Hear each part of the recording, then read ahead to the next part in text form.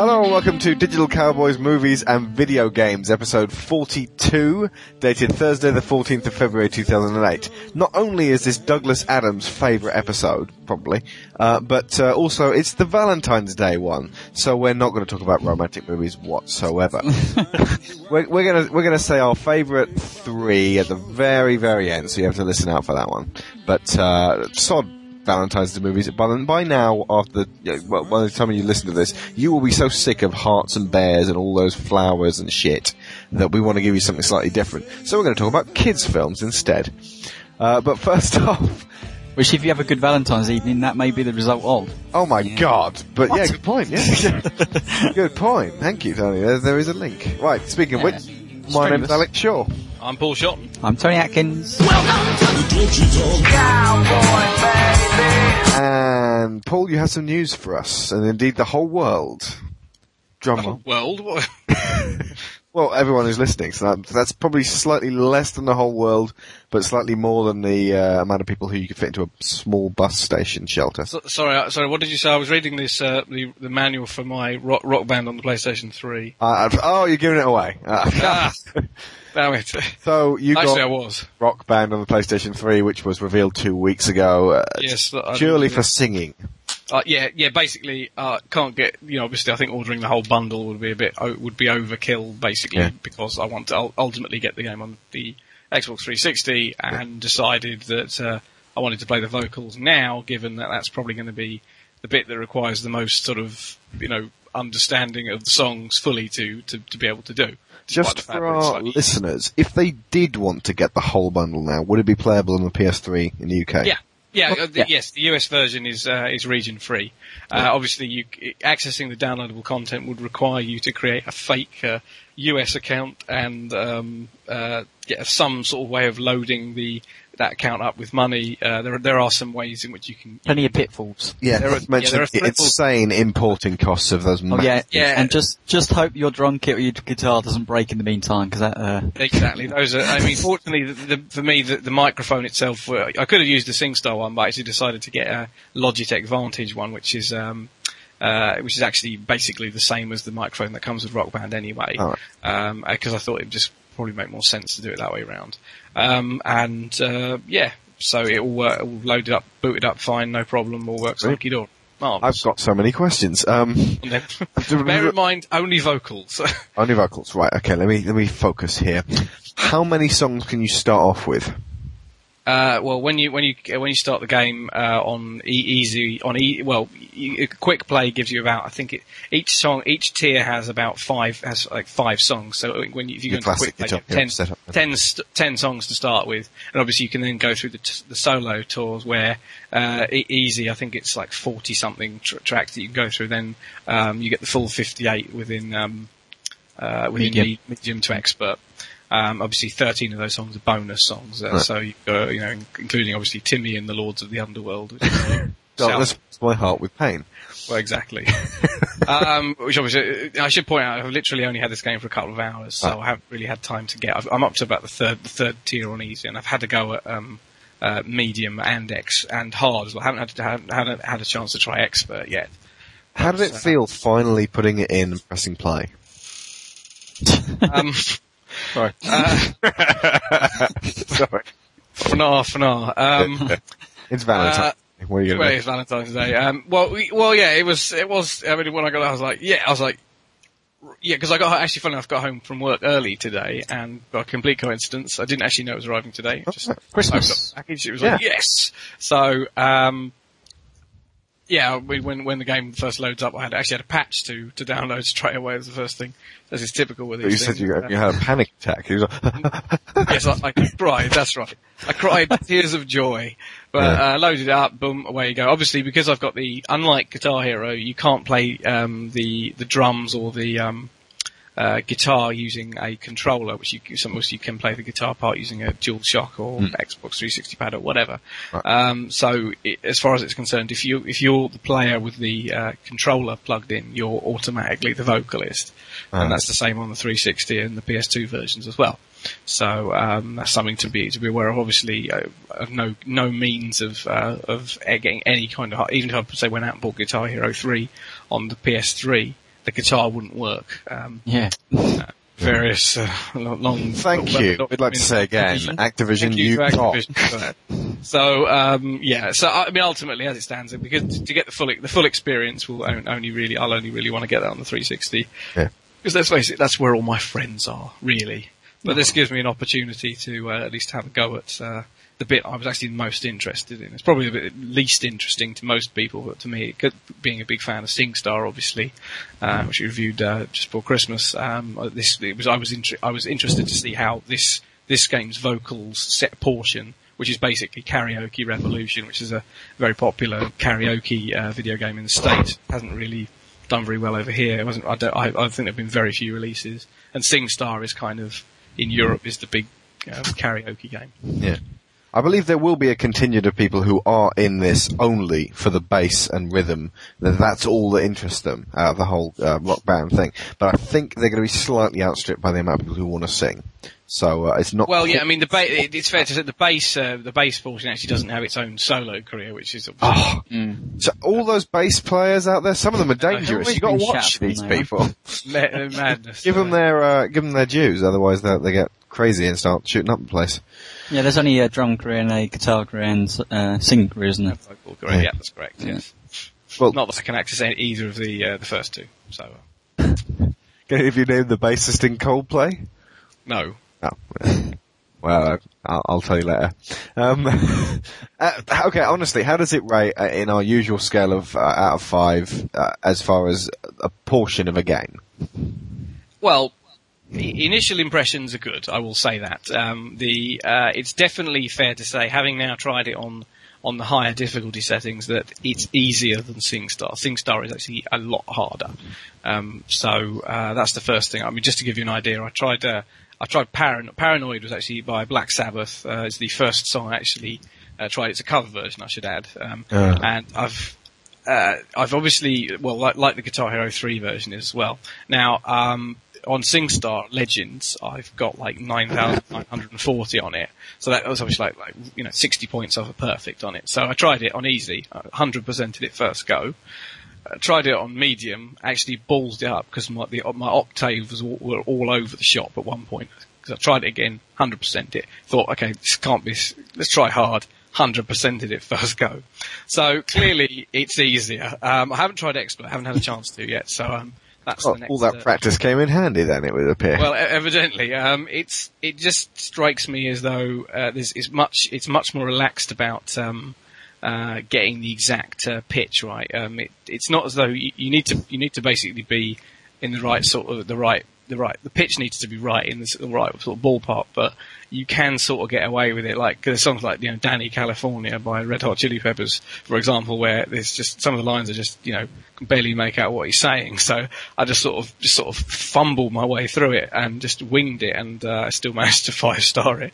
Oh. So it's but the other ones like Sabotage is really difficult. I found. Has that got a rap meter type thing? Well, it's not like not like SingStar has a rap meter. It's basically the words appear at the very bottom of the screen, and you have to match what they're saying and the sort of the kind of rhythm of it. So in a sense, it is like the rap meter, but it seems a little bit easier. So on certain lines, I was fine, but without really fully knowing the rhythm of the song, which I don't fully know completely, I cocked it up. I remember how it goes. It goes, "Oh my, it's a mirage, telling you all it's a sabotage."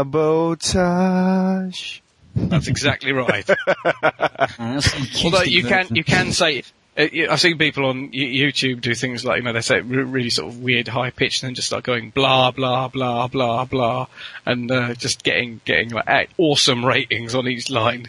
So it's not, I'm a bit unconvinced to how, mind you, it's not like we should really expect these things to be, amazing at speech recognition given that, computer operating systems and software haven't done it. So I think it's a bit unfair to expect the games to be able to do that, but it does a pretty good job of getting. You have to make the sound at least right. I mean, it's not going to look too. You're not going to look too shit hot just sort of humming the whole thing anyway. If there's like 4 of you playing, because I'd imagine it probably piss off the other people who they'd suddenly put down their instruments and stare at you in a sort of what the hell are you doing kind of way.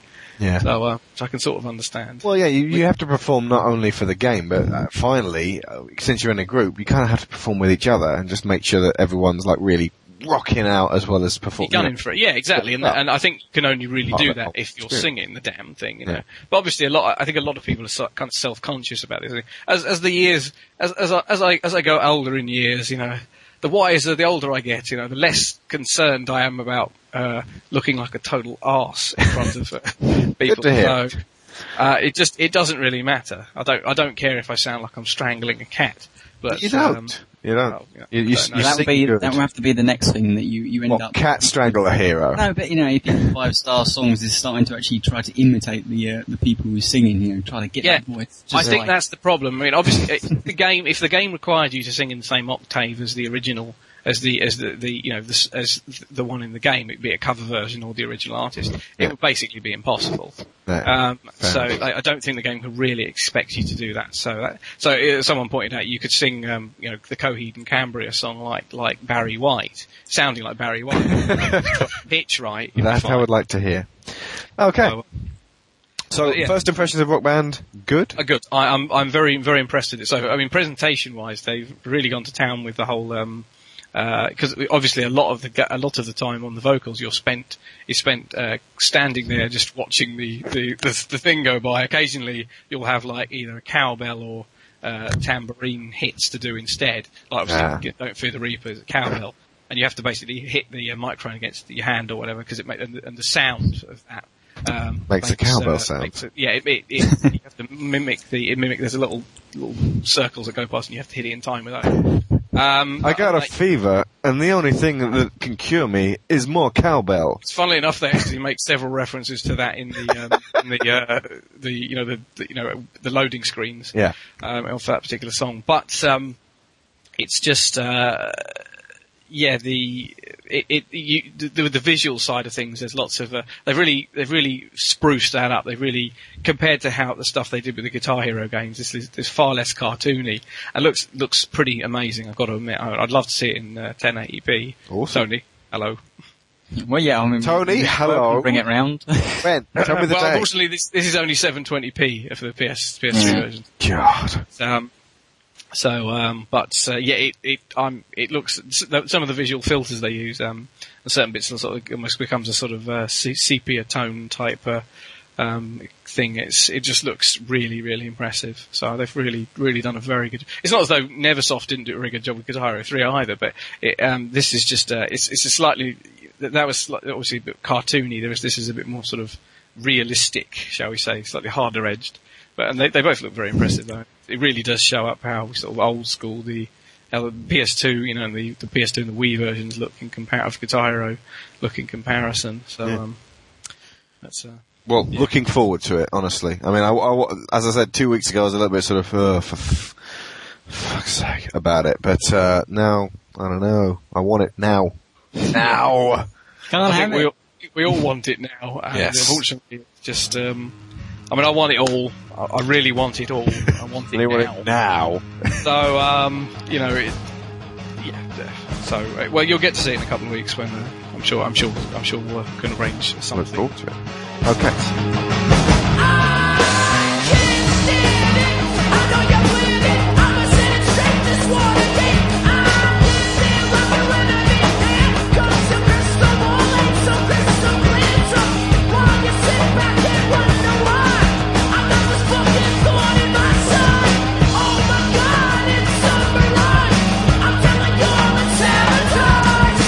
Speaking of weeks, this week.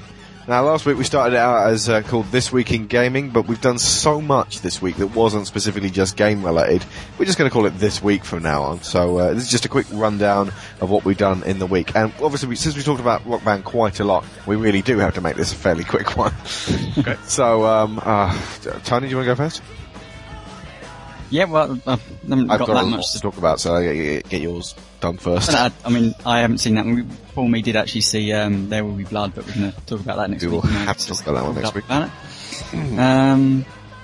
What have I done? I played some Call of Duty 4, first time in ages, which I actually really enjoyed. I'd started not liking that game for some bizarre reason, but had a few good games. So my love for that has maybe perked up again. So that was blossomed again. Yeah, the first. Sorry. Had some good games of Halo 3. Alex was in one of them. With Hawkin HD, the first instance of Tom on Xbox Live. Indeed. Which is good fun. There's a new game mode which Jambo and us lot were playing called Griffball, which basically the red versus blue guys designed and gave to Bungie.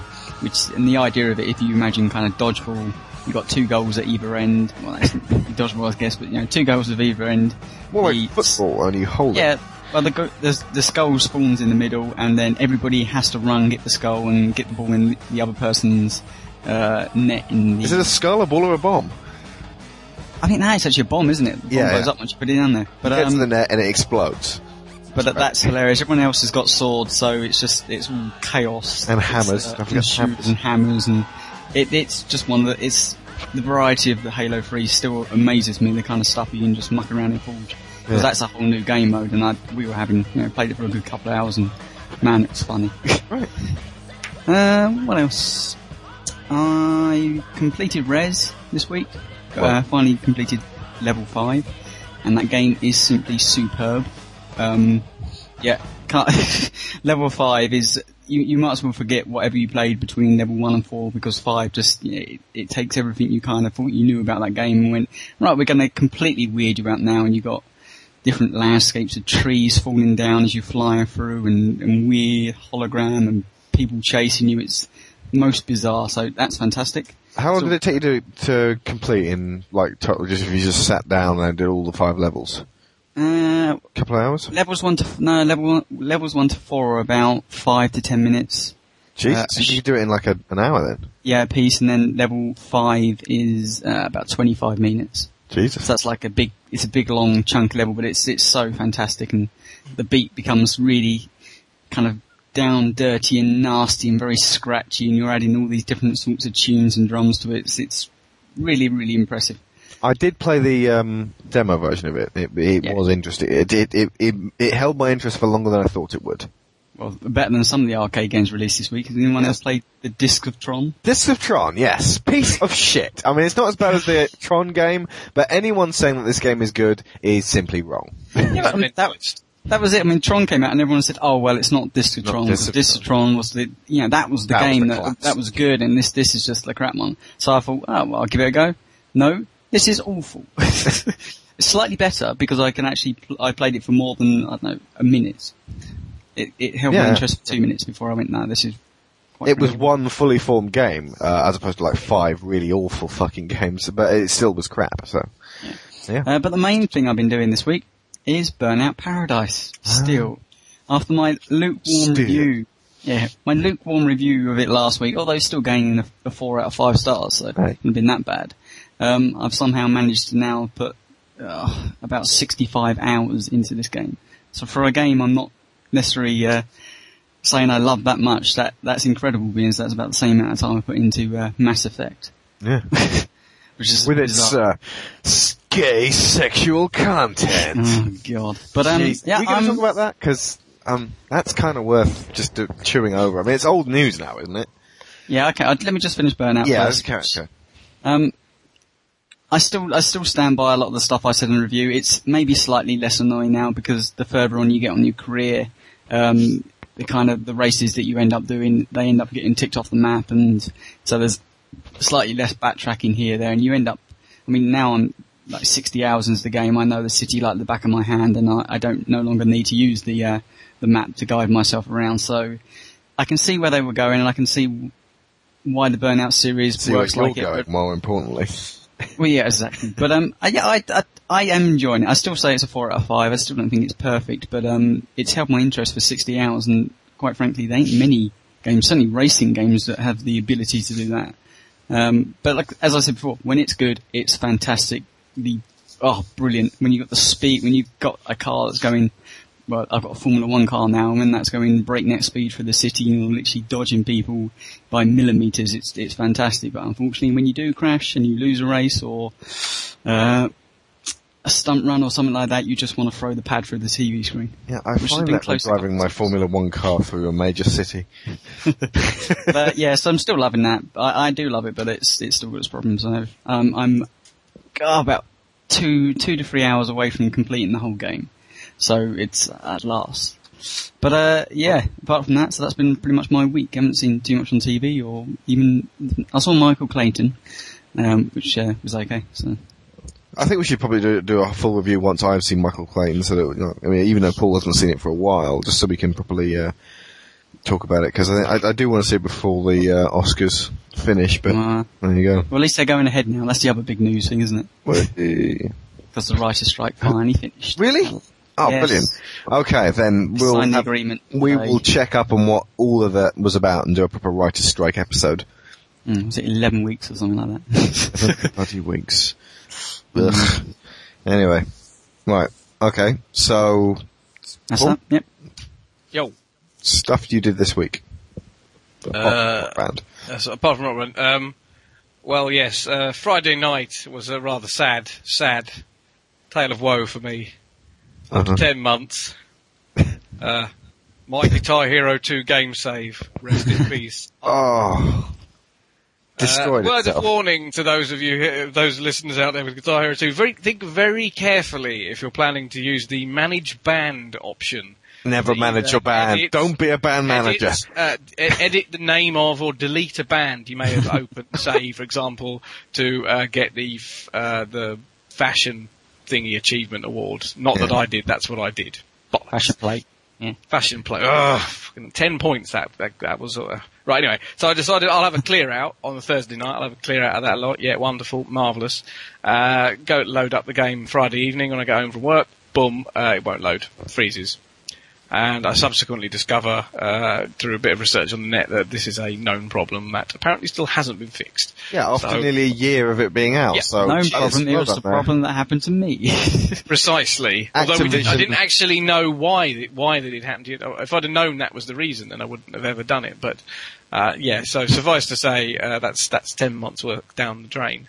From the ashes, of just finished hard. I had, yes. From the ashes, of course, comes I've actually started replaying. Actually, all I've done is really start on hard. I can't be bothered with easy and medium at the minute. I'll go back and do them eventually, but I want to try and at least do hard. I actually have got to the point now where I got past Carry Me Home last night, so I'm back. Basically, I've just got the five songs to go. Including Freebird. So, which I did all before that. Carry Me Home was the real sticking point for many months for me. So I can at least finish that off. In fact, I've improved, some of my scores quite considerably. Things like 5-starring Sweet Child of Mine and, even Last Child I've managed to 5-star somehow. So I'm just, from the ashes of this, as you might imagine, rather devastating. But rather a dampener on curry night on Friday night. I was a bit pissed off, but oh man! In the end, nothing worse than damp curry.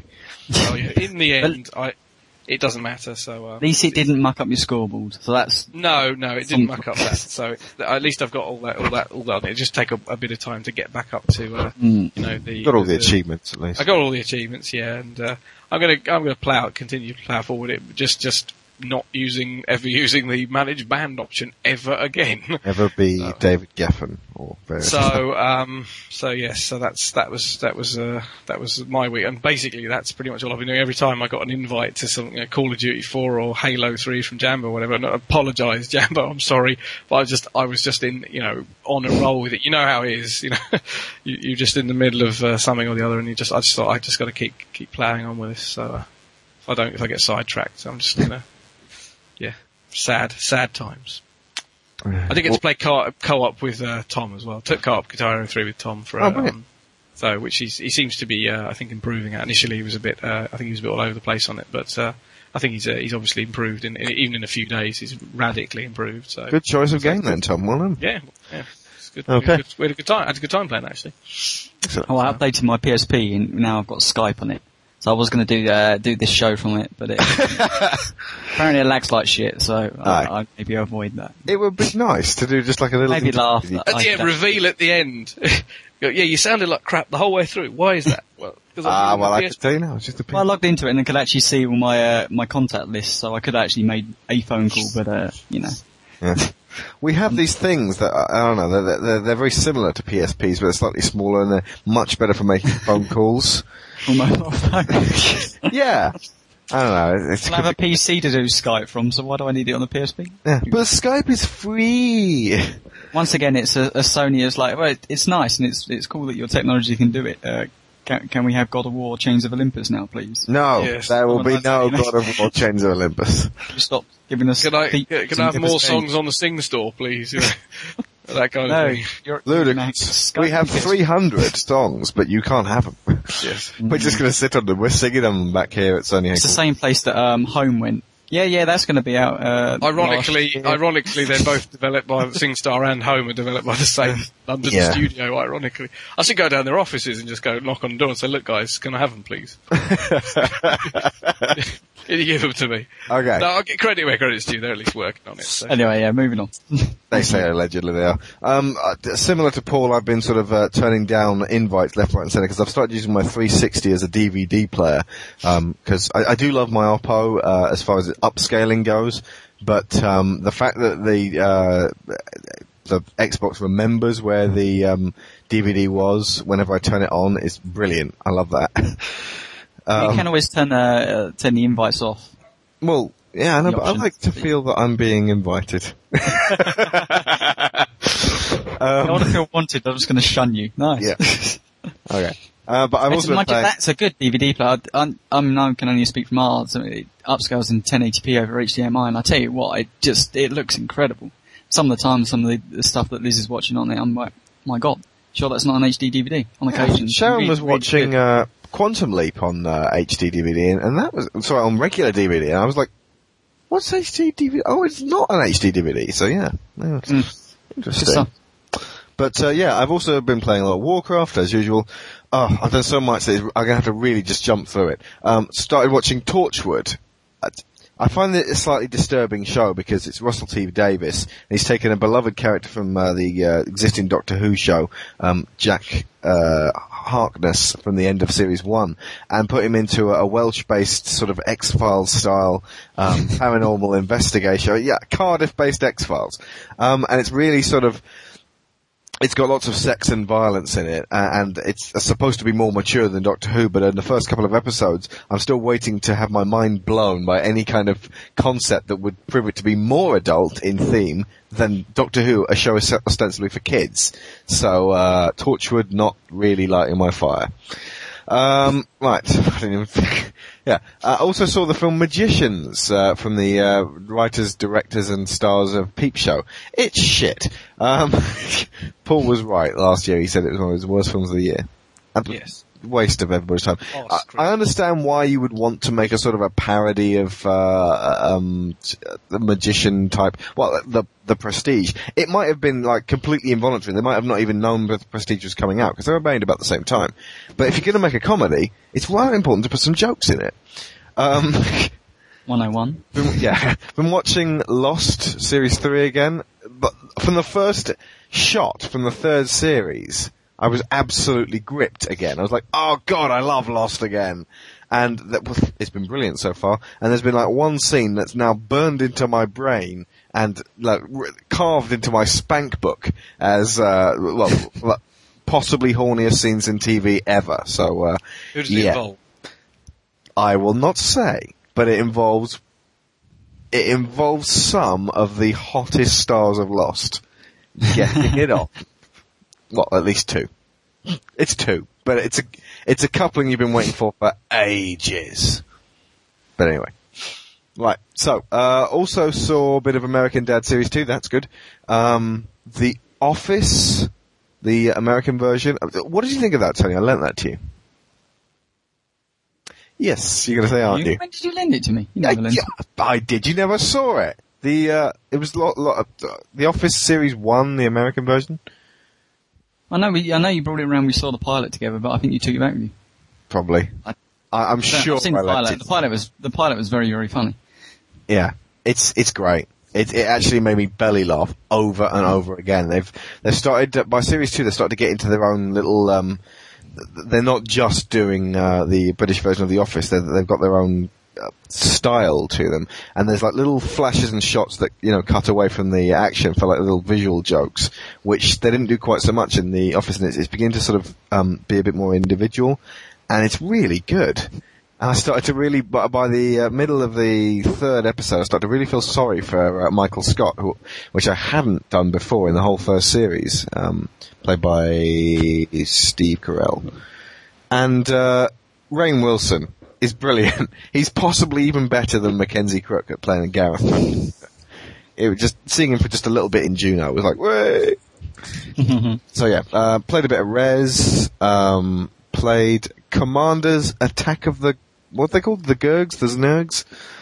Doesn't really matter, does it? The Geon. It's on Xbox Live. I'm wondering if the makers of Advance Wars, the Game Boy game, might be sort of, knocking on their doors and saying, guys, just a little thing. You've basically just copied our entire game wholesale, turn it into 3D and call it your own. Yeah, but then Square want their idea for Final Fantasy Tactics taken back from the Advance Wars. Oh, right. Is that right? They're all much the same. It's just, that's just the grid-based combat system. Yeah, I suppose so. But it's just, it was exactly the same, though. Well, that's not bad. If it's exactly the same, the Advance Wars fantastic. Well, I wandered up to the top bit with it. There was like a tower, and I just sort of sat around thinking, well, where do I go now? And it was like, nothing would work. I couldn't click on the tower, I couldn't go anywhere else. I was like, I'm bored, off. Yeah, I got the same bit, and I went... Wasted opportunity there. This isn't my type of game, so I can't really judge it, because I don't like that type of game, so... It's better than Tron. Yep, it was better than Tron. I saw the trailer for Viking Battle for Asgard. Toss. Condemned 2 Bloodshot. Paul, did you play the original Condemned? Yes. Was that the one with the C word in it, or was that, No, that was, the Suffering. Yeah. Was Condemned 1 any good? Yeah, it was actually. Really? It was a good game. It was a launch game. It was one of the first ones to show off what the next gen systems were capable of, and it was all about the melee attacking. So you had a few guns, but it was about killing homeless people and whatnot. What brilliant fun! No, but it had a really interesting storyline. It was really quite dark. It was a surprise launch title. It did really, really well. Mm. And I've seen the trailer for Condemned 2. It looks like they've just done the usual thing. They've added more violence and a bit, probably more of a dumber storyline. It doesn't look like it's going to be that more much fun. violence and stupider. Hold me back. Yeah. But apparently it is very, very violent. Right. That's not what's really going to float my boat.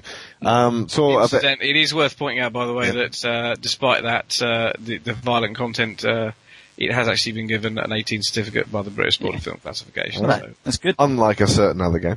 Yeah. Frontlines Fuel of War, anyone seen that trailer yet? Yep. I've tried fun. Nice guns. Yeah, another shooter, isn't it? We shall see. But has anyone just run over those games again? Viking, Battle for Asgard, Condemned 2, Bloodshot, Frontlines, Feel of War.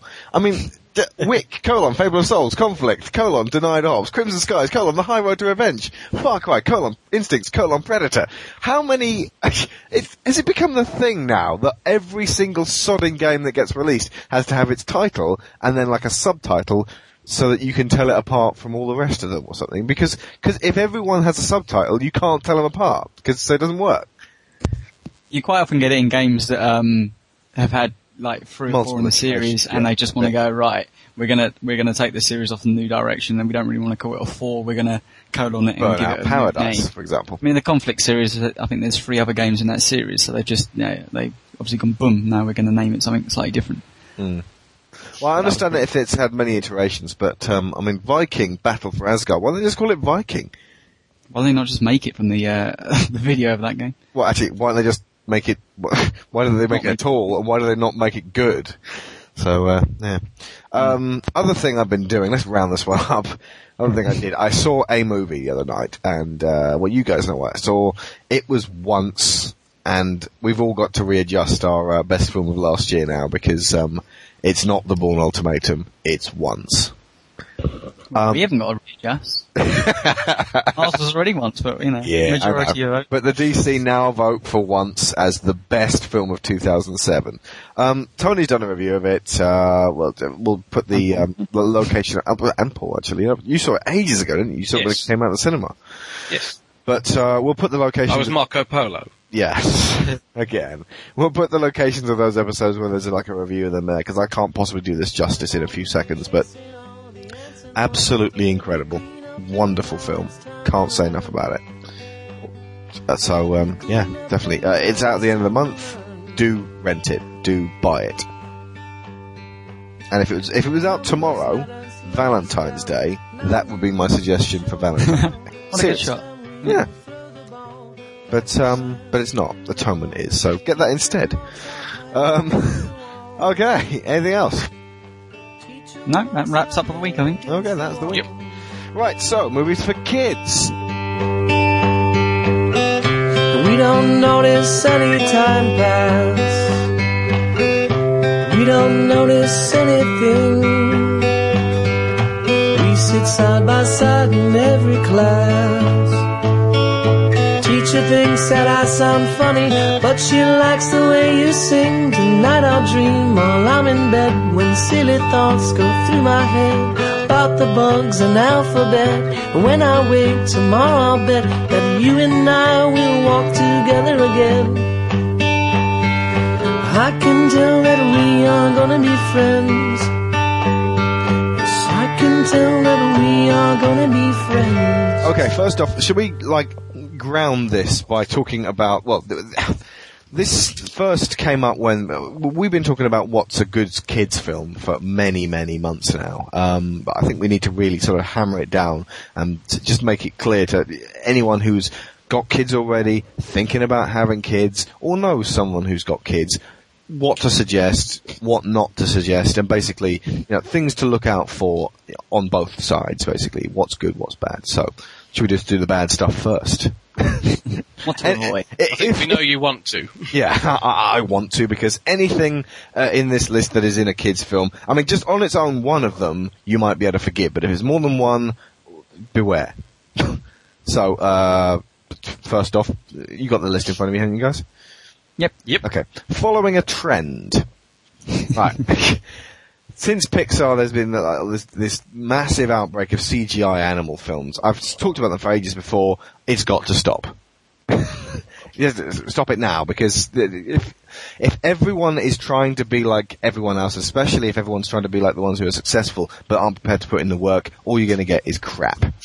So, I think that if Surf's Up wins the best, it's not going to, but if it did win the best Oscar for animated film, then it would send a message out to the people who are making all of these bug-eyed animal films that, hey, you don't even have to really make an effort. Just do it and you'll get Oscars anyway. So, anyone trying to do something different, like, say, the makers of Beowulf, let's admit it, shall we, Tony? Maybe? How many other sort of slightly adult CGI animated films came out? I applaud the technique, and I applaud something like Scanner Darkly and stuff. But that's not really what we're talking about for kids' film. No, not for kids. It's not a kids' film. But the point is that, as far as animation goes, all that's being said is that keep making these same stupid barnyard type films. They'll get money. So moving on from that, because it's been said, stars build over story. If it says in massive writing, Eddie Murphy, it's probably going to be crap. Am I wrong? I mean, if you remember the original ad campaign for Shrek, it had Mike Myers, Eddie Murphy, Jonathan Lithgow, Cameron Diaz, and it was like a new thing. People were like, oh, stars, real stars in an animated film, interesting. And then that became the trend. So go back to rule number one. Just put it like this. Any film which is extremely good but happens to have nobody in it is going to be extremely good anyway. You whack stars in there just to sell the damn thing, it's not going to make it better as a default. It might be that it's an excellent film which happens to have extremely good stars in it. The Lion King, for example, tons of stars in that. But they won't build over the story. Agree? Yeah, I highlighted, A Shark Tale. What's the one with Will Smith? Shark Tale, yeah. Yeah, it's just stuff like that. Oh, great. Look, we got Robert De Niro, we got Martin Scorsese, he'll be in it, and all the kids will love him. What? Yeah. Constant, Godfather references for the adults, and, falling over and hitting yourself in the face references for the kids. It is, ugh. But the stars, Jack Black, Will Smith, Renee Zellweger, Angelina Jolie. Was it? They're in Beowulf. Yeah. So did I. But, I mean, I was up against Finding Nemo. I mean, how many stars can you mention from that? I mean, Jeffrey Rush is in it, but you wouldn't know it. Once again, though. Isn't Alison Janey in it? Yeah, Alison Janney has a small role in it, but it's not. People weren't like, "Hey, you're going to go see that new Alison Janney film?" And if they were cool. Right. It's Okay. like when Toy Story came out and they were going, Tim Allen. Hey! Yeah. Okay, live action version of a kid's cartoon. Inspector Gadget. Anything like that. Get rid of them. Stop doing them. They're rubbish. Nickelodeon having anything to do with it. Nickelodeon are incapable of producing a decent movie. They shouldn't be allowed anymore. They're poisoning our kids' mind with their inane claptrap. SpongeBob SquarePants should be off our screens. Agree? No? Ever seen a decent Nickelodeon film? I'm trying to wrap my brain, but no, probably not. Yeah. So I'm speaking. Yeah, the sad thing of all this is, I mean, obviously we all rail against them now, but I think I'd love to see the fact that any of them ever go on to lose money. I think they probably all go on to make money. Of course they do. Which is just. But it costs a lot to make an animated film, and it's things like why they won't stop though. Yeah. Okay, stupid main characters if you're an adult, like the talking sponge who wears trousers. If it looks stupid to you, it's probably going to be just pandering to your idiot child. So, sorry. Your child isn't an idiot. If you're listening to this, your child is smart. We love you. We love your child. But it's going to be pandering to what the movie execs believe is an idiot that you have for a child, and that you're an idiot for buying this shit as well. So don't pay them the money. Vote with your wallet. Stop doing this stuff. Lots of falling over in the trailer. It's not a good thing, okay? I mean, what's a film with lots of falling over in it that's good? Moving on. That one? No. No. Okay. Bad reviews. Now, a lot of people I speak to go, I don't listen to reviews. Why not? These guys are paid to tell you if a film's good or not. Now, not all reviewers are going to be any good. Obviously, the person who said that Run, Fat Boy, Run was the funniest film of the year was wrong. But ultimately, if across the board all the reviews are going, Chicken Little, God, there's nothing in it for adults. It's just kids stuff and it's toss. Listen to them. Don't waste your money. It's a lot of money. It's half term this week, so that makes this even more relevant. I hadn't even thought about that, but yeah. Which is true, because I mean, ultimately we're saying you're going to be taking your kid. It's you and your kid, and maybe you got two kids, or maybe you're taking and their friends. Don't forget that. And suddenly you're looking at like a £50 trip out to the cinema, and you don't want to be sitting there watching a bad film. I mean, this is how you stop it. I mean, we'll moan and curse at these stupid films that keep coming up, but every time that a family goes to see this stuff, then the film execs go, well, there's not a problem because we're making money. Stop seeing them. Let's stop making them. And, if you support stuff like Ratatouille, or let's just say everything Pixar does and stuff like Monster House and The Iron Giant and whatnot like that, then, God forbid, we may actually get some, the equivalent stuff over and over again rather than, once in a blue moon or whenever Pixar decide they're going to rear their head every year and a half. It's becoming every year now, which is good. I'm really loving the fact that Pixar are becoming prolific. But yeah, wouldn't it be amazing if there were only 4 or 5 animated films a year and they were all excellent? Oh, okay, right. What's available at the moment for the kids to see in the cinema? Is it just The Water Horse? The Water Horse, Mystery of the Deep, which looks alright. I mean, it's Walden Media again, so... Okay. If you've never heard of it, and some internet research does not bring up any good reviews, for example, something like Boo Zeno and the Snurks, which I'd never heard of, turned out to be some sort of weird Danish cartoon or something like that, animated, which was absolute fucking rubbish. I walked out of it. I don't walk out of any films, but for God's sake, this was really awful. The presence of any of these people in a film aimed at kids, with a few notable exceptions in brackets. Eddie Murphy. Notable exceptions being Shrek 1 and Mulan. Anything else Eddie Murphy's ever in, like Daddy Daycare and all that crap. Hang on, was he in that one? Yes, he was. Yes. Yeah, the first one. He wasn't in the sequel. The sequel is the one that's directed by Fred Savage, right? Yeah. I'm going to add one to this list. Steve Martin. If he's in a kids' film, avoid. Well, yes. By the dozen. That's not a comedy. That's scary. That's really, shouldn't be doing that. Cuba Gooding Jr. He's never been in anything good at all apart from Jerry Maguire. And he got his Oscar, so he's set. Yeah. My sister, by the way, saw him the other week. Matthew, she was thinking about going over and yelling, "Show me the money" at him. I wanted to be there like Father Dougal and say, "Oh yeah, go over there and say that." He'd love that. Matthew Broderick, if he's in it, avoid. Bruce Willis, has he ever been in a good kids film?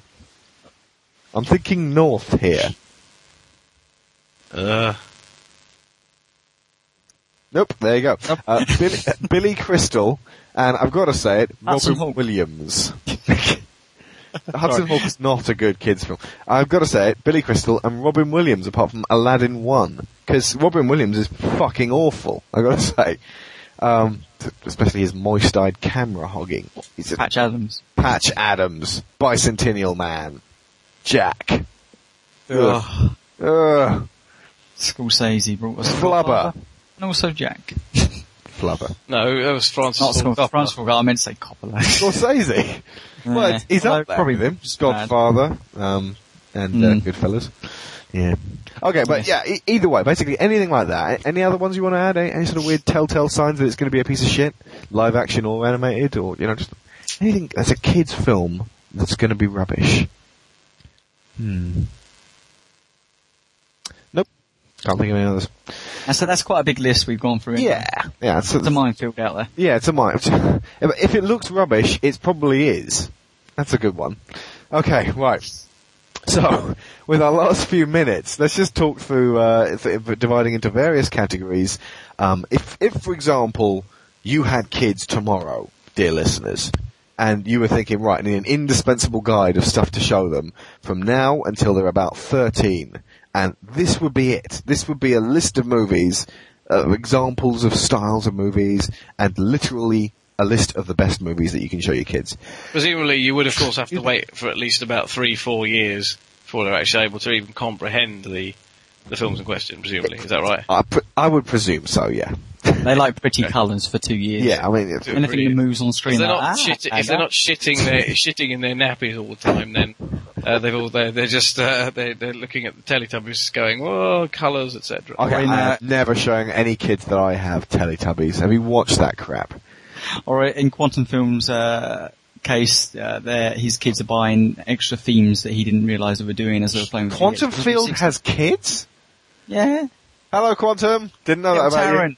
Little Taron, he's fantastic. How old is he? Great look. I'm going to get this wrong, but I'm going to say he's around 2 to 3. Okay, right. Quantum and Taron, this is for you. This whole episode's dedicated to you guys, because this is for your growth of your children, Quantum. Pay attention. Right.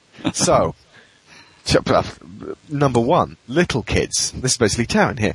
Basically stuff for tiny children who don't know much about anything yet. This is the stuff that's going to shape kids. Now, you ask the average parent on the street, what do you show little kids? What's the one word, the one studio they're going to say immediately? Disney. Why is that? We can have a massive podcast about that one concept. Why is it that Disney, over decades now, has provided us with such high quality entertainment when all other studios have never really cemented themselves? I think there's a fairly easy answer for that, because, kids entertainment for quite a few years, certainly when you came to films, were considered just to be cartoons. And Disney, quite frankly, were the only ones doing that in the cinema. Certainly within the kind of states in Europe. Well, obviously in Japan there was a whole different culture of that stuff. But, kids were watching 3 by 3 eyes. And what was the first Disney film? Snow White and Seven Dwarfs. 1950. I think they were pretty much, maybe the opposite section here and there, but they were pretty much the ones just doing that for, I guess, for the next 20 years. I'm trying to think of like the first sort of films that started coming out that were not Disney that could possibly challenge them. I mean, there weren't many, I gotta say. Lord of the Rings, the original Bakshi version, I mean, it wasn't exactly high profile, but it was quite popular, if you remember. Yes. They went on, it is rubbish, but they went unchallenged for many, many years. And I think it was basically DreamWorks who came along and said, "Oi," and Fox had a stab at it. And do you remember Anastasia?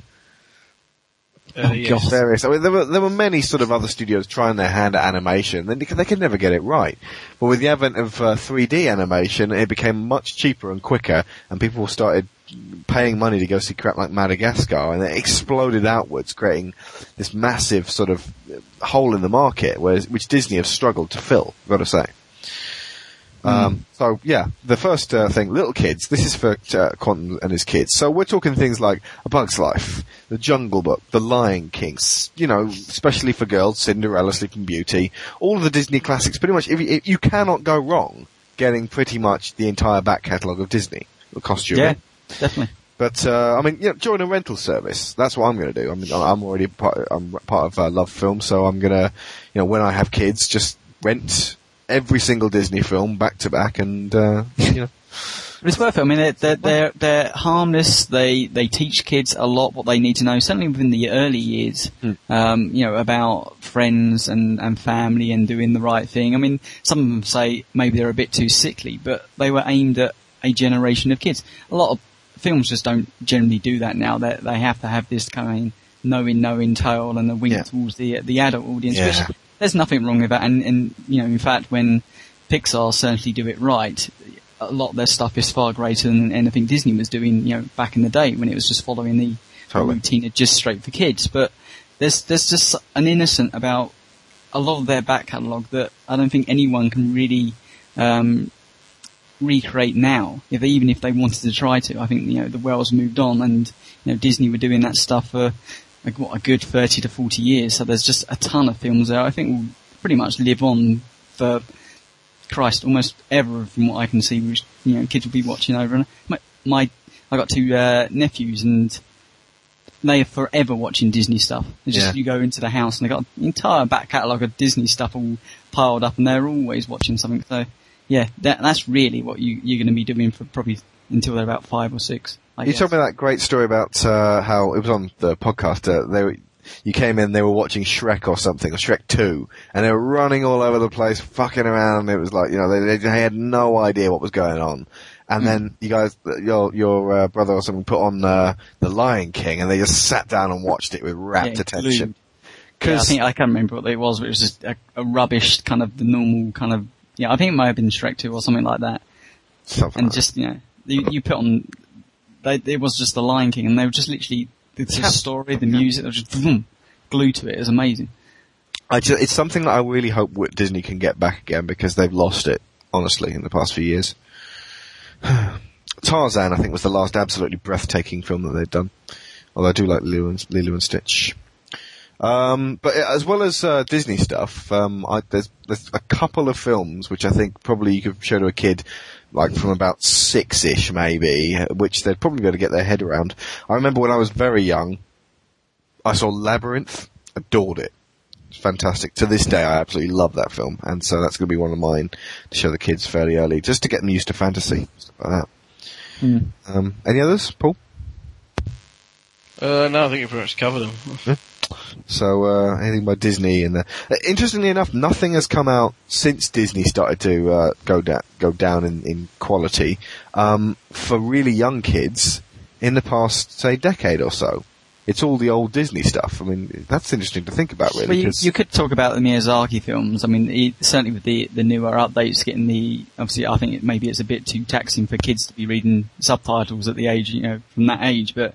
You're saying a 2-year-old can't read the subtitles in Porco Rosso? But, I think Porco Rosso is a bit too, obviously, far for them, but there's certainly some good stuff there, which, with the dub versions available now, I don't think will be, there are a bit maybe, high concept, one or two of them, but some of them are really, really just sweet, and they don't necessarily always have to get what the film's saying to actually appreciate the characters that, Miyazaki builds up, because there are some fantastic ones. Right. Any specific ones? Was it the Valley of the Castle in the Sky, for example? Well, I would say that, but even something like even something like Spirited Away, obviously they would never be able to understand what the film is saying, but I think they would probably would fall in love with the main gal in that. They'd probably like her character. The hero. Sen. Yeah.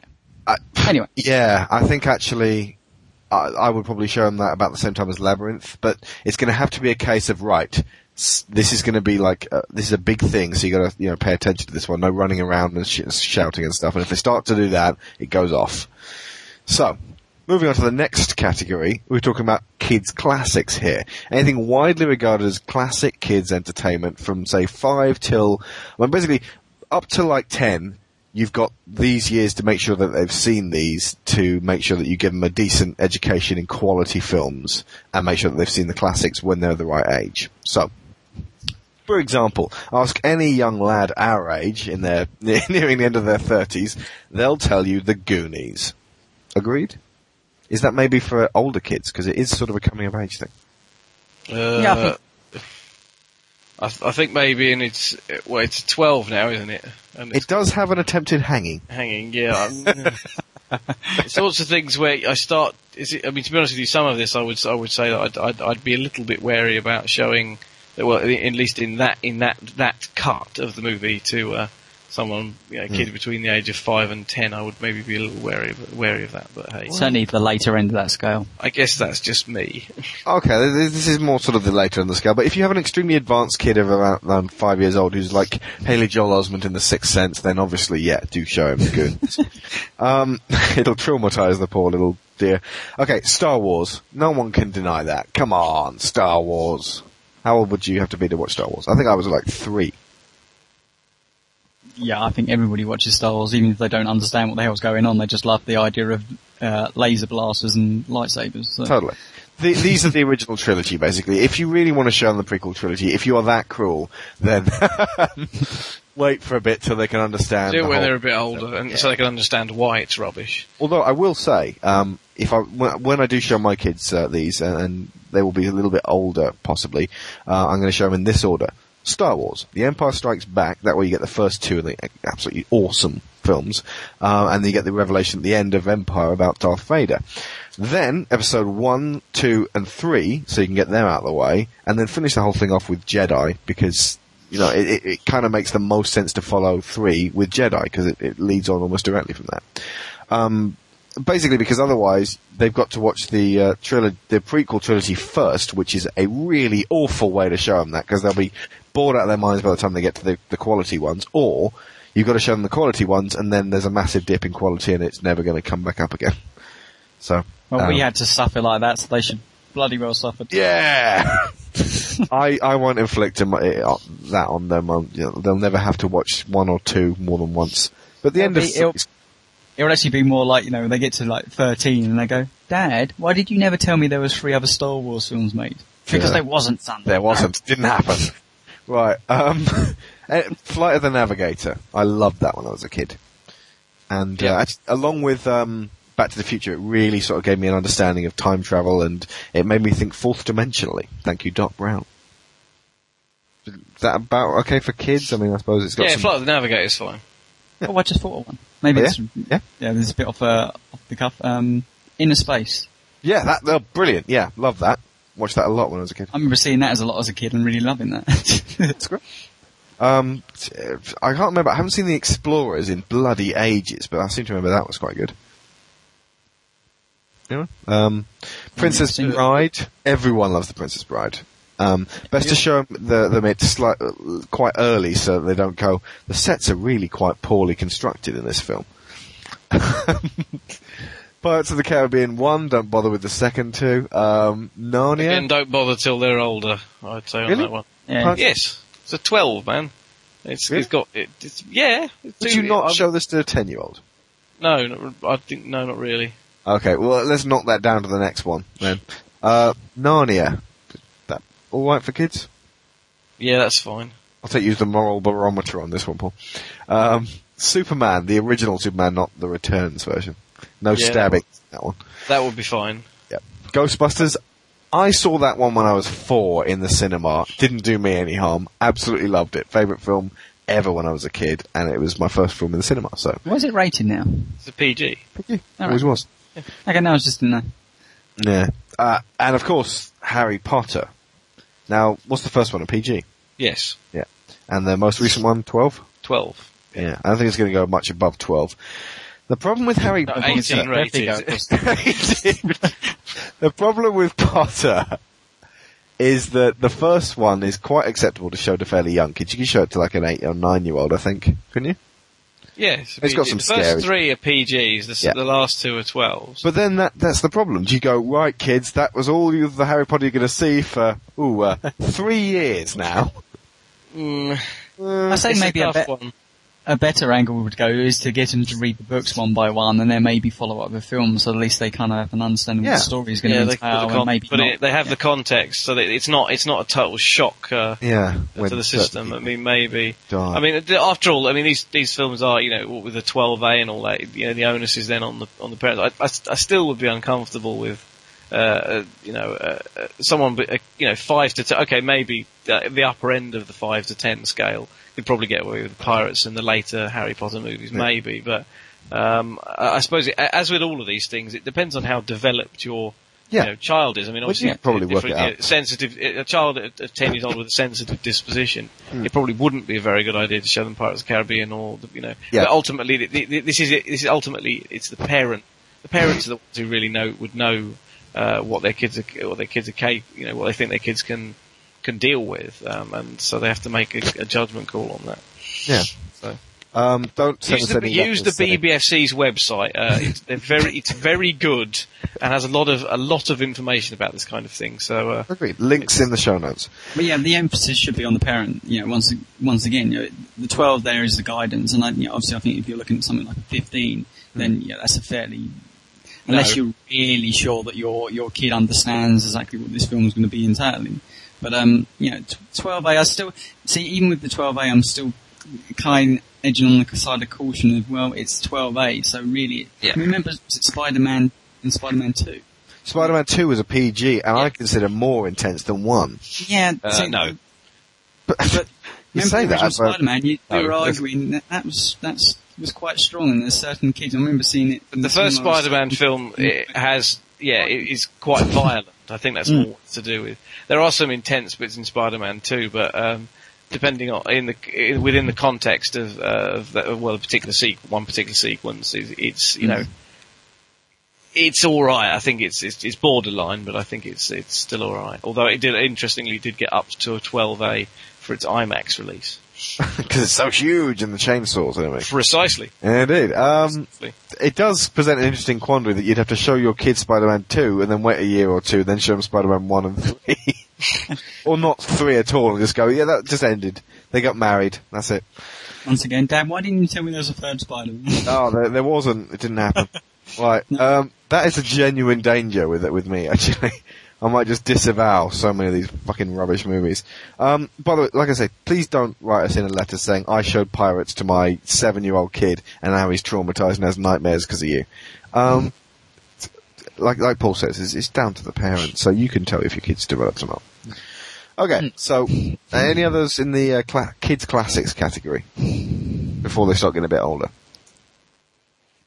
You put Superman down there as well. Yeah. That's about it, really. If I think of any more, I'll add them in there. Okay. Smarter films for slightly older kids. Okay. This, basically, when kids start to grasp bigger subjects, this is when you start showing them these ones. There's a lot of ones in here which I'm sure Paul's going to veto. Yes. And rightly so. Now that I look at them, I'm thinking, what was I thinking? But, yes, we'll get to those as we go. Right, let's do that, right, shall we?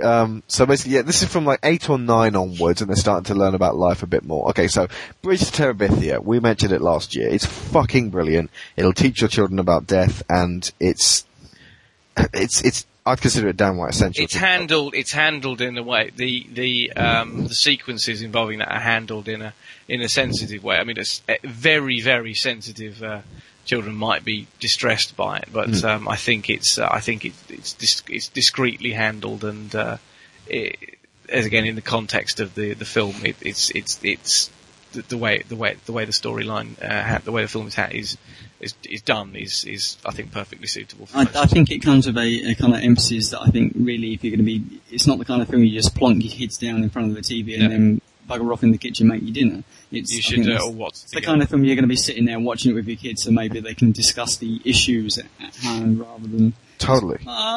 In fact, I would recommend you do that with every single one of the films on this list. Don't just let them watch it. If you're not watching it, you're robbing yourself of a high quality experience seeing your child watch that film for the first time. So what you're thinking? Your dinner's not that important. So. Most kids get used to the concept of death through, having a family pet or something like that. Whereas if you don't have a family pet, this might be an alternative. How did you get used to it, Paul? I went to a funeral when I was 7. I think that was about the first time I really comprehended Alex it. decided he would kill hamsters instead. Shut up. Right, so, speaking of being monstrous... Drag them in the air like balls. Shut up. Monster House. I deny everything. Monster House. Brilliant. Lovely film. Yeah. Coming of age one again, so I think it's maybe for the tail end of their childhood. So it looks like it's going to be sort of more of a sort of a big head shouty movie, but it's quite scary at times, and it's about the last days of a couple of kids' childhood before they suddenly start to have to grow up a bit, and it's really, really good. Totally underrated. Great film. Little Manhattan, another Josh Hutcherson thing. I think that's really good to teach kids about love. Yeah, that whole... In fact, again, it's one of those films that probably would make sense for the whole family to sit down and watch it. Yeah, charming. It'll bring some rather embarrassing memories to the adults as well. So. It's not just love, though. It sort of does sort of show a child a model of a relationship that they could possibly consider at a later date, as opposed to just the fact that, for a lot of us, the opposite sex are fucking mystifying for many, many years. I think Little Manhattan does a really good job of demystifying both boys and girls to boys and girls, but not in a really... It's an extremely innocent way of doing it. So very recommended, that one. The next one. Paul, do you want to take this one? Yeah, The Iron Giant. Fucking brilliant. Just yes. See also Bridge to Terabithia, just to teach a child about death and understanding. And yeah, it's one of those films that I can't. It's basically my favourite animated film, and I can't recommend it highly. I think it would be, again, really sensitive children might find the final sequences in the film a bit disturbing. Maybe a little bit intense, but particularly if it was seen on a big screen. But for most kids, it would be perfectly fine. I wish I could take my kids to see this in a cinema. So, what would it be, like a 20-year anniversary, maybe? God. It's ages from now. Anyway. Just install a big screen into your That's a good idea. In a big telly. But I love the fact, was this in like a triple pack with Scooby-Doo and Inspector Gadget? I seem to remember it was. Wouldn't surprise me. So you've seen the first two, you get this thing and you give it to your kids. At the bottom of the barrel they find this absolute gem, better than all of the crap you give your kids. So yeah, maybe a lot of kids saw this by accident. Okay, again, upper end of the scale, Stand By Me? No. Nope. More of a teenage film, would you say? Yeah, well it's a 15, isn't it?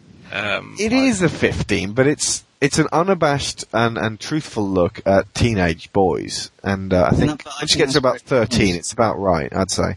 Yeah, I think it's in that age. It's kind of the upper end. I'd say it's 13 plus. It's not patronising, which is very different to all the other teenager films. I think it would depend on. I'd have to look at the. I think if it was a PG-13 in the States, then I think I'd probably be less bothered with it. But well, you got to think about. When I was 11, I saw Predator. I saw RoboCop. Yeah, but you act. So did Tony, but that's not a good thing. I think it is. No, it's not. I really don't think it is. But what was the first 18 you saw?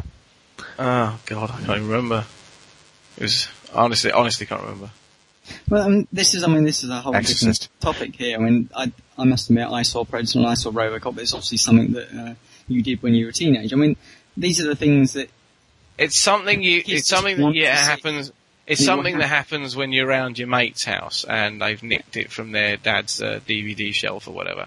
And that's part of growing up. I mean, we've all gone through it. Yeah, I think for myself, I would feel very uncomfortable with showing it just, knowledge, in the full knowledge of that happening. I mean, and here's the point, isn't it? I'm not too sure, if I had a kid sitting there, I'm just going to whip out RoboCop, stick it on there and say, yeah, you should enjoy that. I watched it as a kid. And I think you can do that, but I think... Yeah, no, I wouldn't say that you should show your kids RoboCop at 11. But, they're younger kids are watching this around their mate's house and whatnot. I mean, I remember when I was 13, do you ever remember a TV series called Tour of Duty? Yeah, had Pen and Black as the theme tune. And basically that was every week a TV show about the Vietnam War, and people had their arms and limbs blown off and chests blown open. It had some really actually very, very good storylines, and I used to sneak round my mate's house at the time to go and watch that every week because his parents would always inevitably be out. So just be sitting there every week and watch it. It didn't do me any harm, but at the same time, I'm sure if my parents knew that's what I was doing, they would have had a completely different view in it. So I'm uncomfortable with saying, well, yeah, here we go, son, watch this. I don't think that's right, but to think that kids aren't going to be watching violent films elsewhere it's only if they've got brothers. I'm blaming my brothers for everything, actually. Yeah. Well, it didn't do you any harm. When I was young. I remember hiding behind the sofa when the thing with the walking thing on with guns were Ed 209. Jesus Christ. No, anyway. Right. Now, I've put Batman Begins here. Would you, again, I mean, that's a 12, isn't it? Yes. Is that alright for when they're 12? For when they're 12? Yeah. But your list says 8 or 9. Okay. Maybe wait then with that one. Again, it's a difficult one to judge. I say all kids are different. I mean, this is the thing. Yeah. I mean, you actually you've conveniently skipped over Serenity, which I definitely wouldn't show to. I was hoping you wouldn't know. Serenity, it's so good though. It is totally awesome film, but I just think, again, even though it's a PG-13 in the States, it's a bit too intense. I mean, I think rightly is a 15 here. Yeah. I think it's just a bit too intense for. I think the things that make it, you can compare it against something like Star Wars, of course, which we've done in the past. But I just think it's a slightly more grown-up film than that, and it certainly when you're talking with the Reapers. The Reavers. It's more the violence is more, the stabbings and whatnot. It's not. It's just. Although again, it's people getting not impaled. Yeah, it's not blood. It's not. It's not a bloodbath or anything like that. But at the same time, I think it'd be a bit much. I just wouldn't feel. I mean, okay, watch it around the mate's house when I don't know about it, and then they come undisturbed. Yeah. Okay, so same thing with Superman Returns. Then sort of wait for a bit. I think that's maybe a bit less of a problem. I think that's less. Slightly less problematic, but Spider-Man again, I think I'd be a bit iffy about.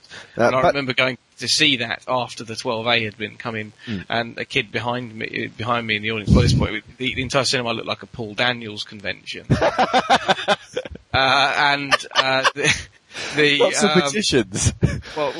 Lots of bald children. With a lot of people in the cinema, but you couldn't see them. Due to the fact that the seat was larger than them. I'm amazed that Spider-Man's as good as it is, the first film. I mean, they could just have made it just for kids. This kid behind me, particularly during that final fight at the end, which is, I think, probably the most intense part of the film, it was rather disturbed by it.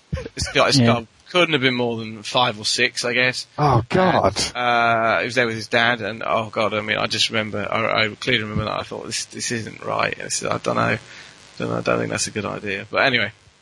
Okay, speaking of small children being traumatized, how old were you when you saw Raiders of the Lost Ark for the first time? I can't remember. Honestly, can't remember. I think I must have been in my teens. Teens? Yeah. I was like 5.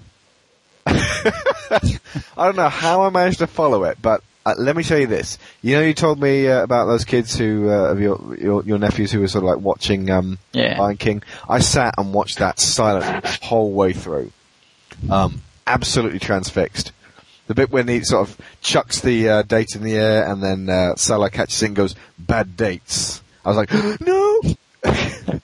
And then at the end when their faces melt off and explode, I was like, my God! But at the same time, it was like the best film I'd ever seen. So, it's a tough one. On one hand, you've got Paul, very, very wise. You've got to analyze your kid. You've got to work out what they're susceptible to, and the fact that the ratings are there for a reason. Now, Raiders is what? It's a PG, isn't it? PG, yeah. Yeah, but I'd say it's borderline because some of the shit in that is Jesus Christ. I thought it was. I thought one of them was a PG-13 at least. In the States, it's kind of akin to the 12. I think 12. It's Temple PG-13 in the States because all the violence were around children. I honestly don't know. But Ironically, Temple's the one which I actually find the most immature of the all. It's rubbish. It's rubbish. really bad film.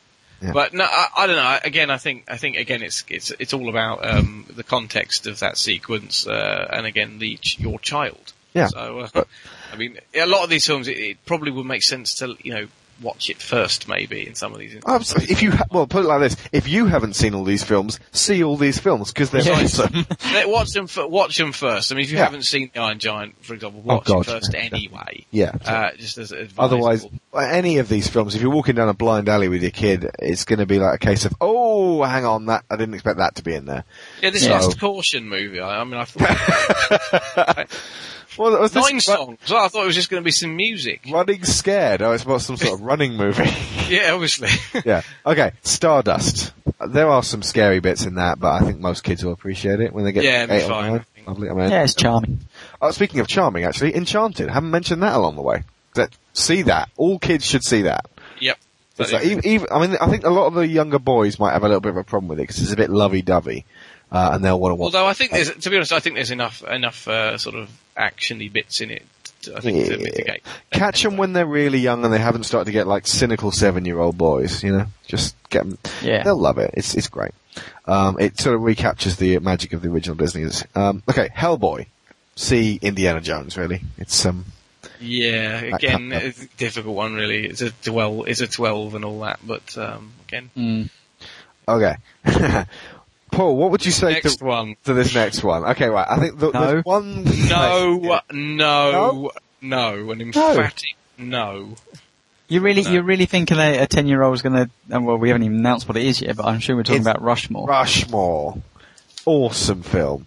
I think that you know what? I think that's suitable for a slightly more sophisticated teenage crowd. Like, I don't know, from say about 15 onwards, I'd say. Yeah. What would make you say that? Really an age off the top of my head. Well, for starters, there's a lot of strong language in it, and there's even a bit of what's that? The sorts of thing, posters from the sort of magazine that you would again view around your friend's house, having stolen from your dad's hidden collection. It's a bit sexy at times. But I'd say even beyond that, I just think it's too high concept. I don't think, a lot of the stuff I believe it's aimed more towards an adult audience than exactly that kid. I'd imagine myself sitting there as a 10, even below the 15-year mark, and I don't think I would have got that film straight off the bat and really appreciated it. And do you know what? I'd be mortified if a child, if a child had asked me, what does fingering mean? It wasn't that. It was the hand job. Okay, right. Point taken, vetoed. It's out of room. It's in room 101. Okay. Until they're 15. Right. And, of course, Lord of the Rings. At what age do you show your kid Lord of the Rings? Honestly. 10, 11, 12. I mean, I've seen really little kids who are major fans of Lord of the Rings, and they seem to really know about it. They know the characters. They understand it. They understand the intertextuality of this thing, this massive epic film series. And I think I would be robbing my kids of, an enriching experience to wait until they were in their teens to show them this. Show them the damn film then. Great. Thank you. I agree. I think it's perfectly fine. Certainly around the 12-year-old, I think, by chances are they're going to want to see it anyway. It's such a big film and so much hype. Certainly if you've been showing them all these generations of great films before that, it'd just be criminal not to get to Lord of the Rings. In my case, they'd have wandered around the house for 9 years or so asking, what's that sword from? What's that poster from? What are these statues from? This action figure? This outfit? I've got quite a bit of Lord of the Rings stuff about the place. And finally, when they get to see it, they're like, oh, that was all right. I thought it was going to be really good. In which case, I'll kick them out of the house forever. So, okay, so Lord of the Rings is pretty much essential. I mean, even if you don't like that film, what's wrong with you? But if you don't like it, let them see it anyway. They might have a different opinion on it. Let's briefly go over educational, because I know Paul's going to have a bone of contention on this one. Documentaries that simply have to be seen to make them aware of a wider world until they reach a certain age. I'm thinking 9, 10 years old. Any reason why Super Size Me should not be seen by a small child? Not really, no. Not really. I really don't want the children to hear swear words. It's got a bit of swearing in it, but it's a very funny, very factual documentary. It's got one use of the F word, but so if you're okay with that, then fine. I'd say from like 7 onwards, they'll be able to grasp what the concept. More important than that though, it's got a message that we should be installing our kids that junk food, as much as it looks nice, isn't good for you. And if you maybe can install that into them at an early 10, age, they'll be healthy. Early age, Jesus Christ. Yeah. They're going to be thanking you when they're a teenager, saying, "Why am I now 12 stone and I'm 12 years old?" That's not a good thing. So I think it's a really important film to actually probably show them. Yeah, I wish I'd seen this at the age of about 10. Honestly, do. I'd have been less fascinated by junk food when I was growing up. Okay, An Inconvenient Truth. My only reason not to show this to kids when they're too young is because A, they might not understand it, but B, they might get terrified that the world was coming to an end. They'd have an existential fear of the demise of their own planet. Yeah, I think all these, certainly those two films, they deal with important issues, and issues that certainly around the age, I guess around that age of 10, are very good qualities to actually, teach your child about the environment, about recycling, not maybe to eat junk food. The only thing I would say maybe is, they are still a kid, and you got to be careful of not preaching, too much on them and actually almost, revoking anything that, this is just boring. I'd want there to be balance as well, because despite the fact that I personally think that Al Gore's, motives behind it are entirely honourable, I'd still want there to be, to at least present, have the idea that there's a balance to this as well. It's not, just so they are aware of, the concept of there being two sides to an argument. Yeah. Not necessarily that I particularly agree with one way or the other, that's neither here nor there. But, in fact, the same would really go for the last one on this list here. You've hit the nail on the head there, Paul. Balance is about the most important thing. Because you can't just instill in them, just to say to them, well, this is the only opinion that's right. Ultimately that doesn't help the child. I don't think the idea is this, most kids, you want them to be able to formulate their own opinions on things. Yeah. And I think that's the fair way of doing it. Paul, I think you actually have child rearing down, pretty well. I think you seem to have your finger on the button there. I'd say you could have your own little Theodore and Jessica yet. That's what you got to call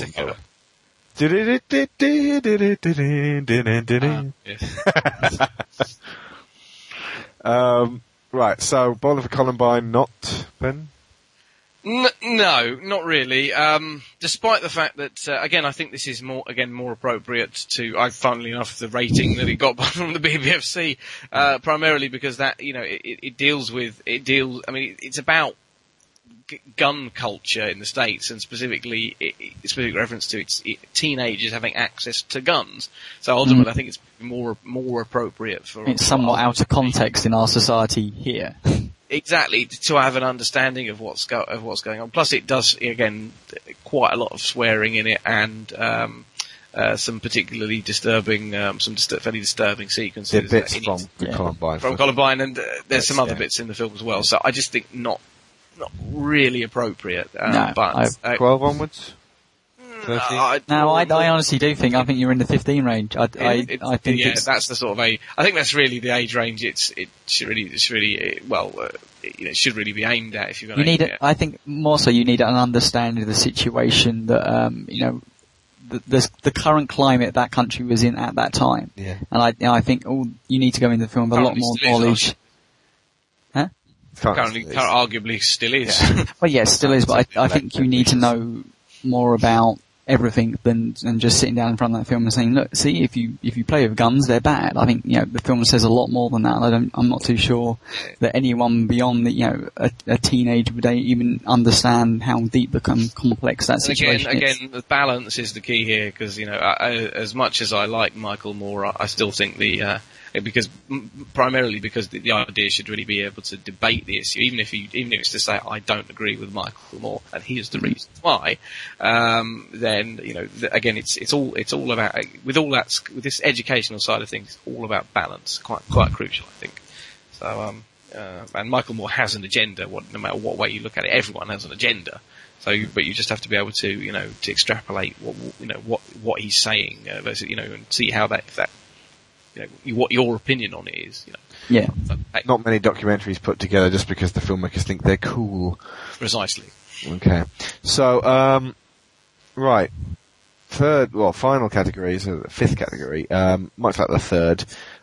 Slightly more unusual collection of films you might not immediately think kids would like, but in our case we saw when we were young and absolutely adore to this day. Now this is a tough one because obviously, as we've discussed, there are certain films which we saw behind our parents' backs and our parents obviously would not have said yes to, which I think benefited us. I think I've actually grown a real appreciation of film through these films. For example, the first film I saw that made me think, right, I want to direct films when I'm an adult, was Pulp Fiction, and I saw that when I was 15, way before I should have been able to see it.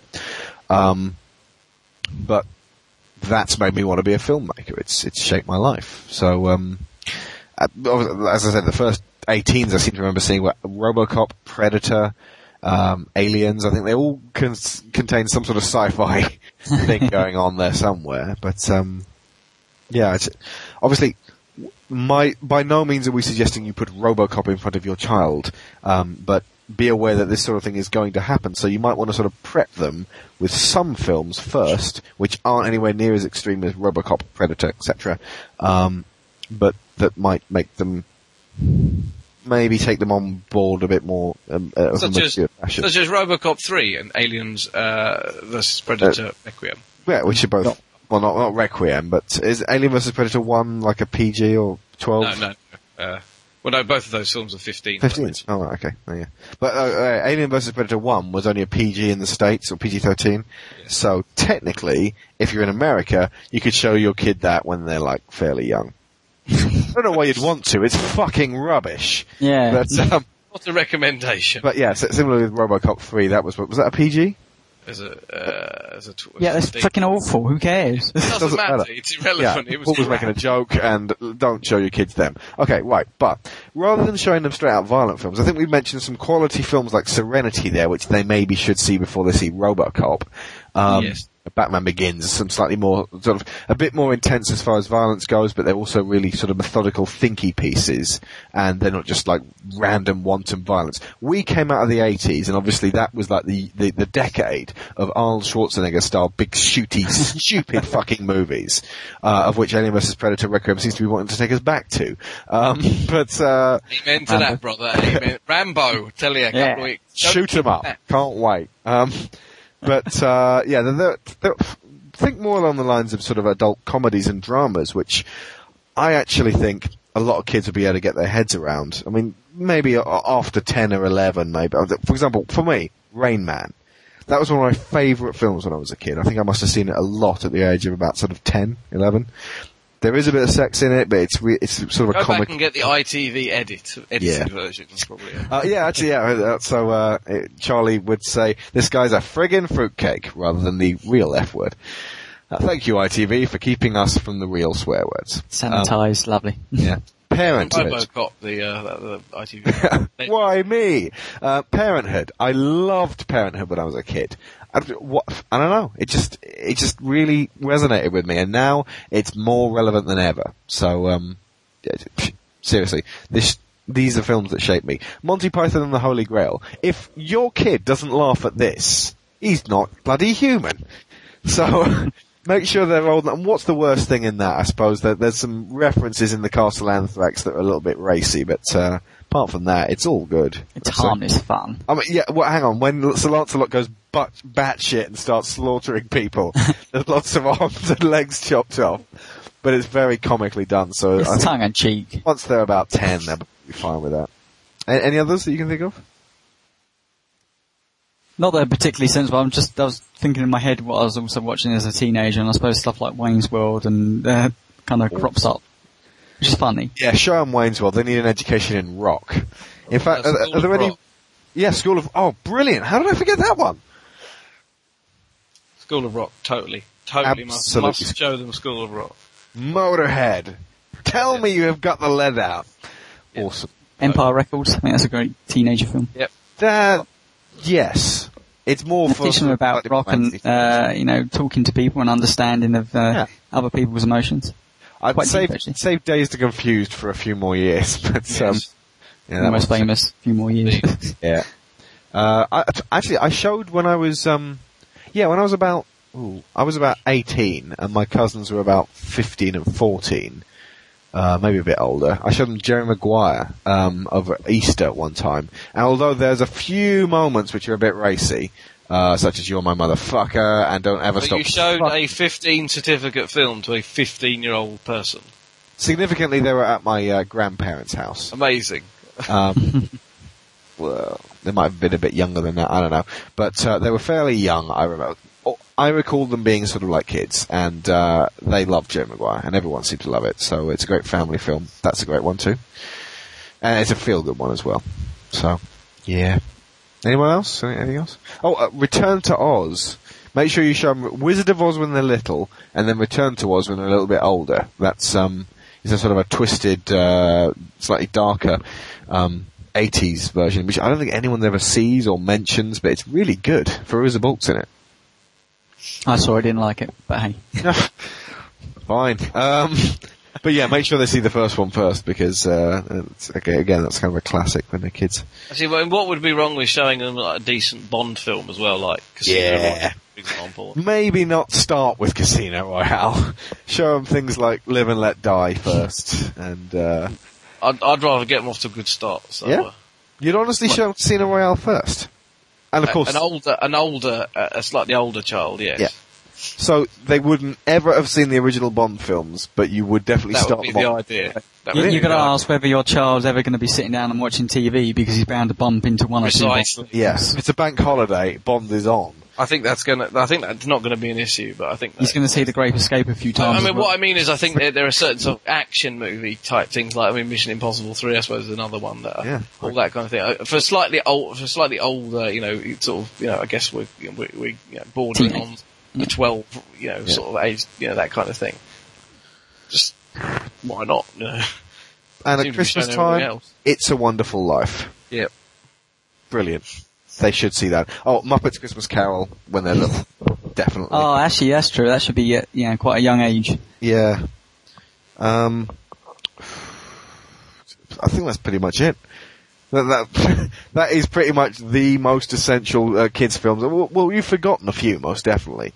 A lot of people like The Dark Crystal. I'm not too keen. My wife would tell me off for not saying it. Sharon. The Dark Crystal. Do The Dark Crystal. Labyrinth is better. We'll take your word for it. Well, speaking of labyrinths, Pan's Labyrinth? Oh, come on. Okay, wait till they're 15, that's fine. Yes, definitely. Damn it. I'll show them a double bill of Labyrinth and Pan's Labyrinth.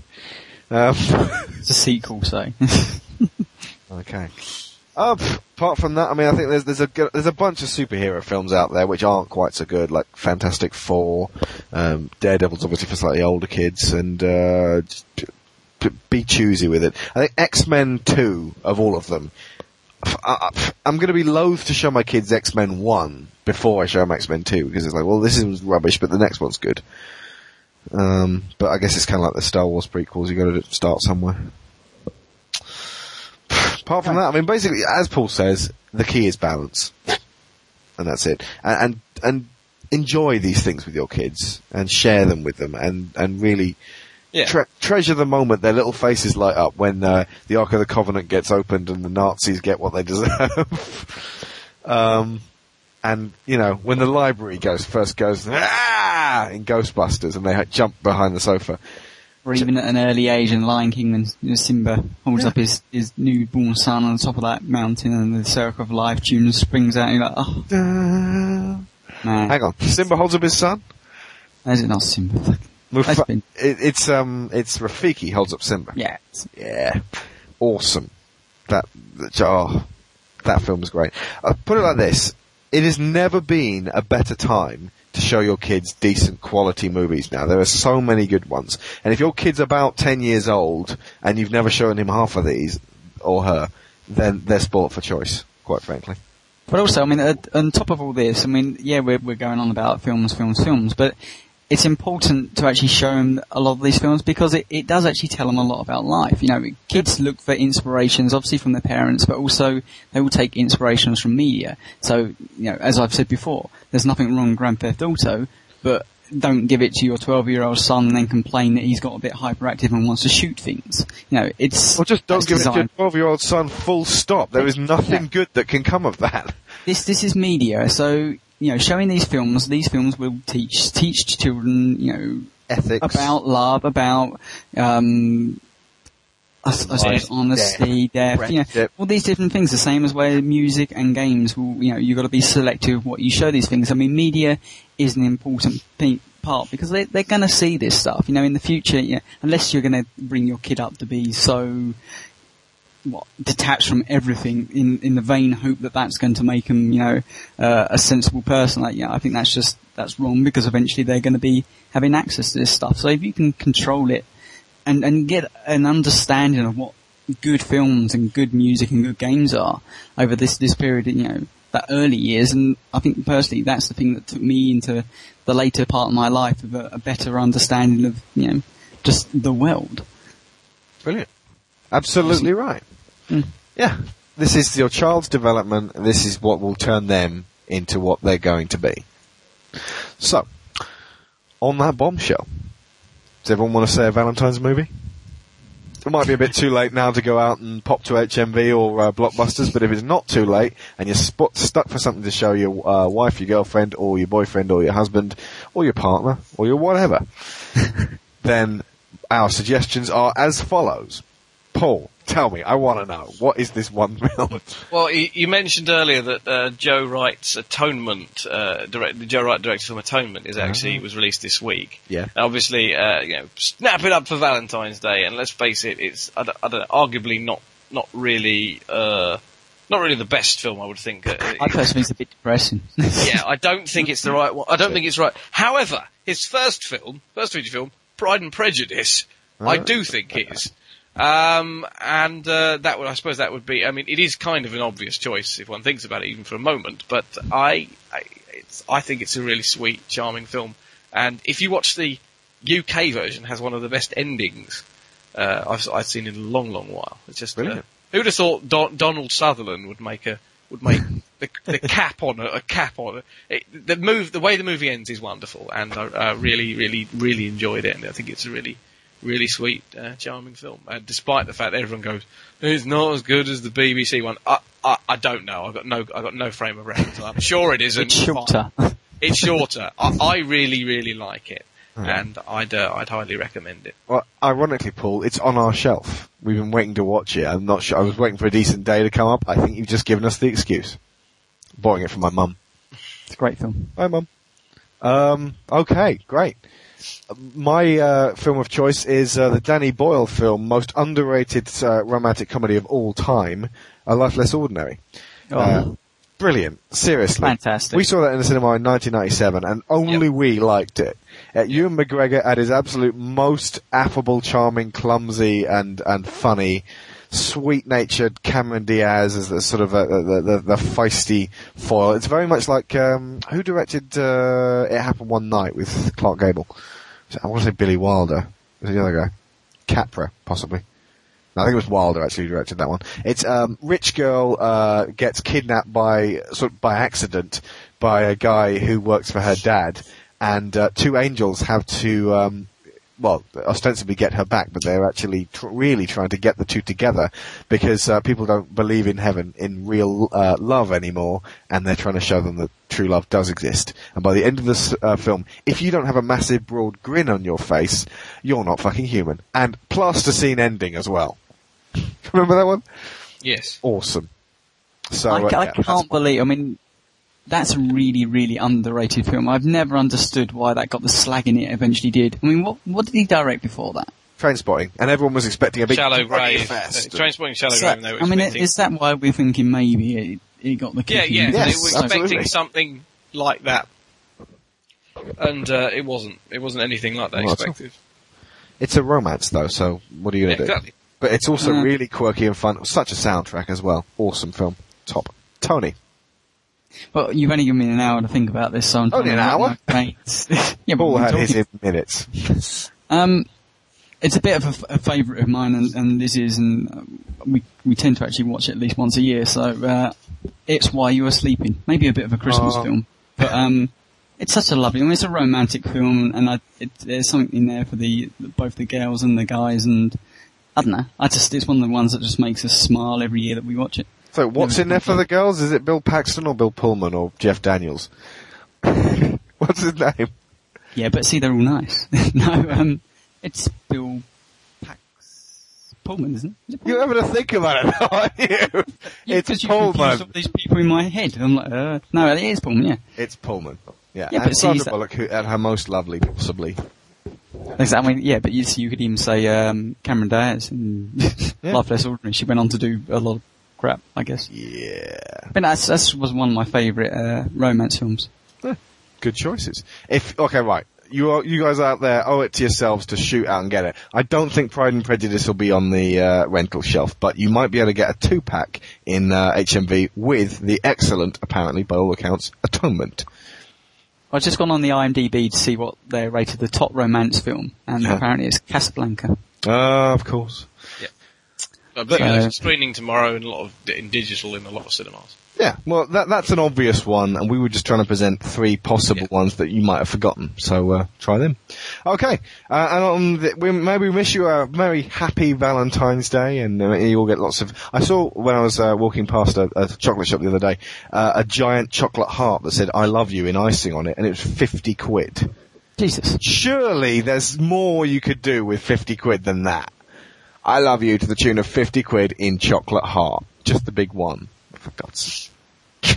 Just buy all those films, and with the change, buy a steak dinner. Cook it yourself. Okay. The Graduate. Yeah. Awesome. Brilliant. Okay. Right. I have been your host, loved up Alex Shaw. I've been Paul Shotton. I've been Tony Atkins. And we will leave you on something, no doubt, extremely romantic. I smoke myself into a haze.